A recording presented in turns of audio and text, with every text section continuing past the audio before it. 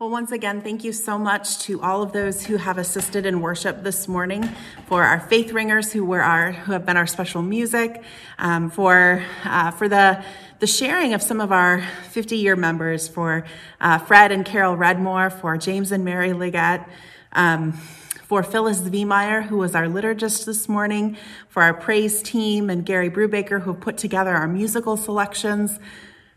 Thank you. It's wonderful to see your faces and to hear your voices and to be able to use your gifts and talents. And if you have something that you would like to share, if you have a testimony, or if you have a prayer or a piece of special music that you'd like to offer, we would love to be able to include that. We are continuing our worship outside. And so thank you also to those who have been ushers and those who have been greeters, those who have set up and torn down. Thank you.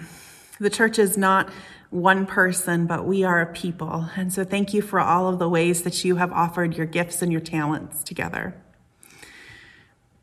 So now we are beginning a new series called Tell Me a Story. And we're talking about some of the parables that Jesus used to teach or to preach. And these parables varied in length. Some are shorter, some are longer. And there are parables found in all of the Gospels. Some of the same ones are in some of the Gospels. But we're going to look at some of them and see what they have to teach us still today. We're looking at the persistent widow, lost sheep, wicked tenants, and invited guests. So this morning, the parable of the persistent widow. Would you pray with me? God, may the words of my mouth and the meditations of all of our hearts be acceptable in your sight, O Lord, our rock and our redeemer. Amen. Well, think about some of the stories that you remember. And what was your favorite story when you were a kid? Do you remember it? Do you remember who some of the characters were? Do you remember the plot? Do you remember the places that made your heart beat a little bit faster? Or the places that made you cry? Do you remember who told you the story?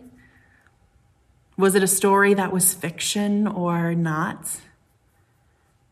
Now, I bet that when you thought about that story just now, you felt something. Maybe you smiled at the thought of one of your favorite characters, or maybe you remembered a scene that made you giggle, or a scene that made you cry. Maybe you got lost in your imagination for a little bit. Maybe you're still there. How did you feel in thinking about this story? Because there is scientific evidence that stories make us feel. And those feelings often encourage us to do something. Sometimes it's to have empathy for a particular person or a particular group of people. Sometimes it's to encourage us to stand up for a cause or an issue of justice. But stories always allow us to enter in and help to find ourselves, even sometimes at the center.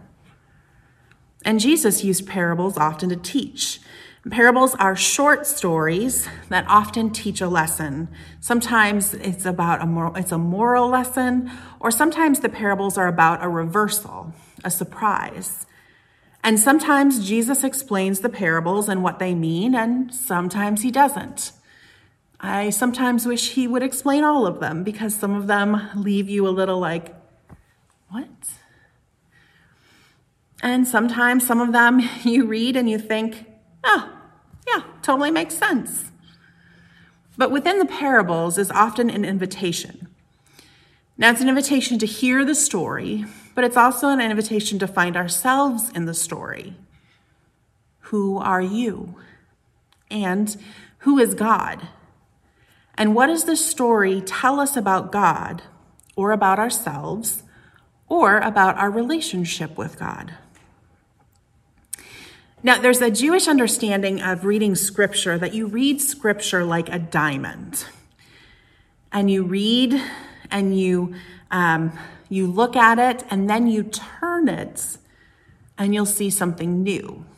So sometimes when you read these parables, you may hear one thing and another time, maybe another. That's how Scripture works. It's a constant unfolding and revealing to us.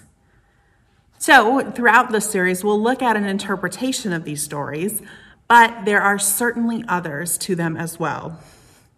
So, the story of the persistent widow. Now, seemingly, the point of this story is if an unjust judge does the right thing, surely God does better. So taking comfort in knowing that God is good all of the time, and all of the time, God is good. The end. Good story. Well, let's go through the story real quick. In those times, in the times when Jesus was telling this parable, judges settled disputes. And often these disputes were most often of property or money. And widows weren't allowed to inherit their husband's property or money. It went to their sons, or it went to, if there were no sons, then it went to the husband's brothers. And so if a widow is going to a judge, it's most likely to settle a dispute of property or inheritance. And in this story in particular, for some reason, the judge refuses to hear the widow's case. Now, some speculate it's because the other party was paying the judge off to not hear the case, or perhaps some speculate that the other party had some more power or wealth or control, and the judge was trying to earn some favor or influence from them. Some speculate it's because he didn't respect the widow or think that she deserved anything at all. Whatever the reason, we don't know for sure, but he refuses to hear the case until one day he says, I'm going to give justice. The end. It's a great story, right? Now we can talk about that, about the unjust judge and offering justice. And I think that's an important way to look at this parable. But I also think that there's a message in here about prayer. So now the parable that's after this one is the Pharisee and the tax collector that are both in the temple, and the Pharisee beats his chest and says, "Thank goodness I am not like the tax collector. I'm so good." And then the tax collector is like, "Have mercy on me, a sinner." And the question is, who is justified? Well, there's still there's a sense of vindication and justification in the story before, but there's also something about prayer. Now, throughout Scripture and with prayer, we often say, "Ask and it shall be given unto you." And so we do. We ask for things all the time. We ask and we pray for health and for happiness. We pray for justice and mercy. We pray for so many things. And what happens when it feels like you just don't get what you're asking for? When you pray for the health and healing for someone that you love and they just get sicker? When you pray for justice and mercy and the oppressed don't see justice?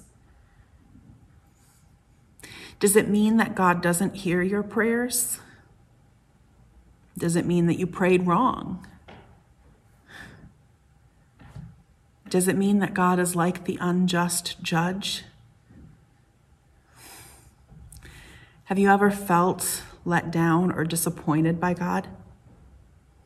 I mean, anytime at all, even this year? I know I've prayed for a lot this year. I've prayed for the end of so many things. I prayed for a vaccine. I've prayed for an end to COVID. I've prayed for an end to racism and white supremacy. I've prayed for an end to fighting and arguing. I've prayed for an end to pain and to suffering. It's been a lot, right?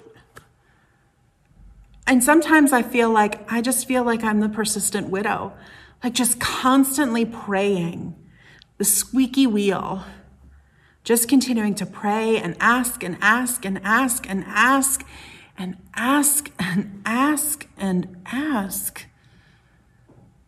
Do you feel that way? Wondering, does God hear these prayers?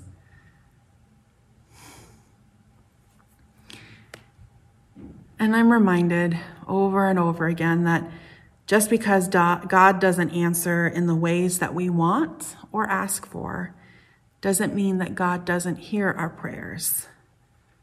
Sometimes our prayers are answered in surprising ways, and sometimes our prayers are answered in a calling.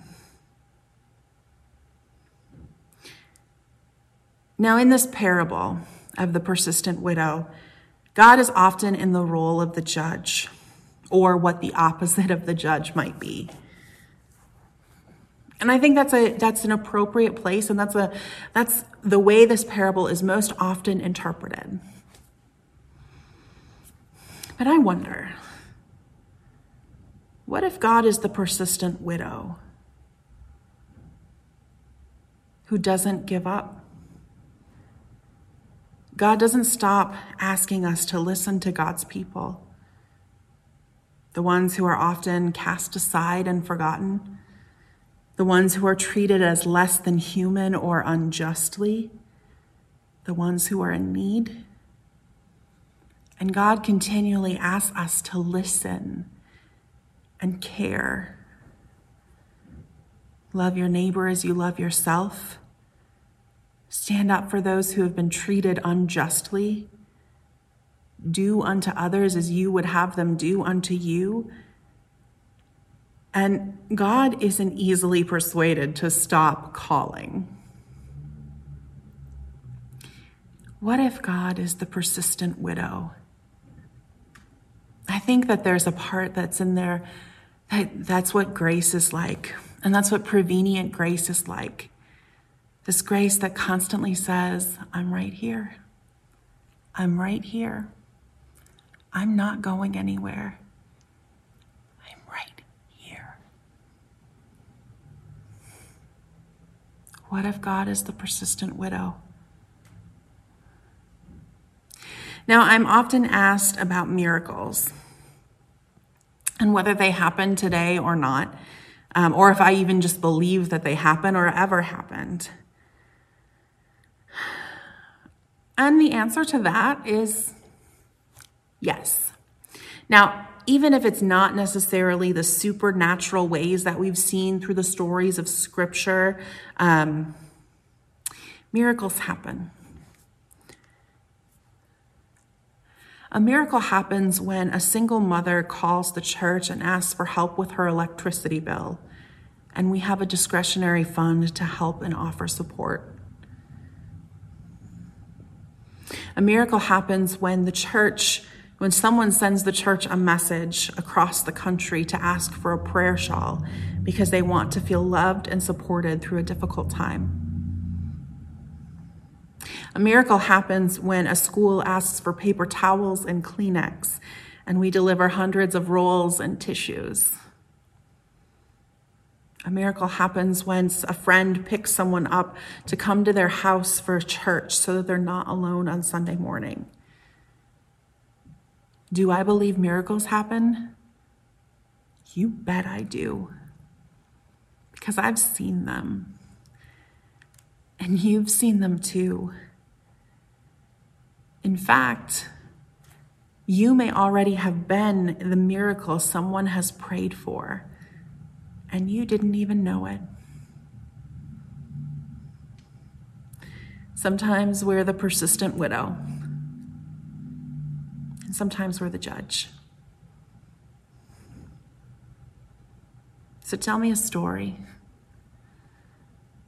Tell your stories of miracles, where you've seen them, where you've been them, where you've received one. And pray all of your prayers without ceasing, and listen for the ways that God is inviting you to be a part of God's story. The end. Amen.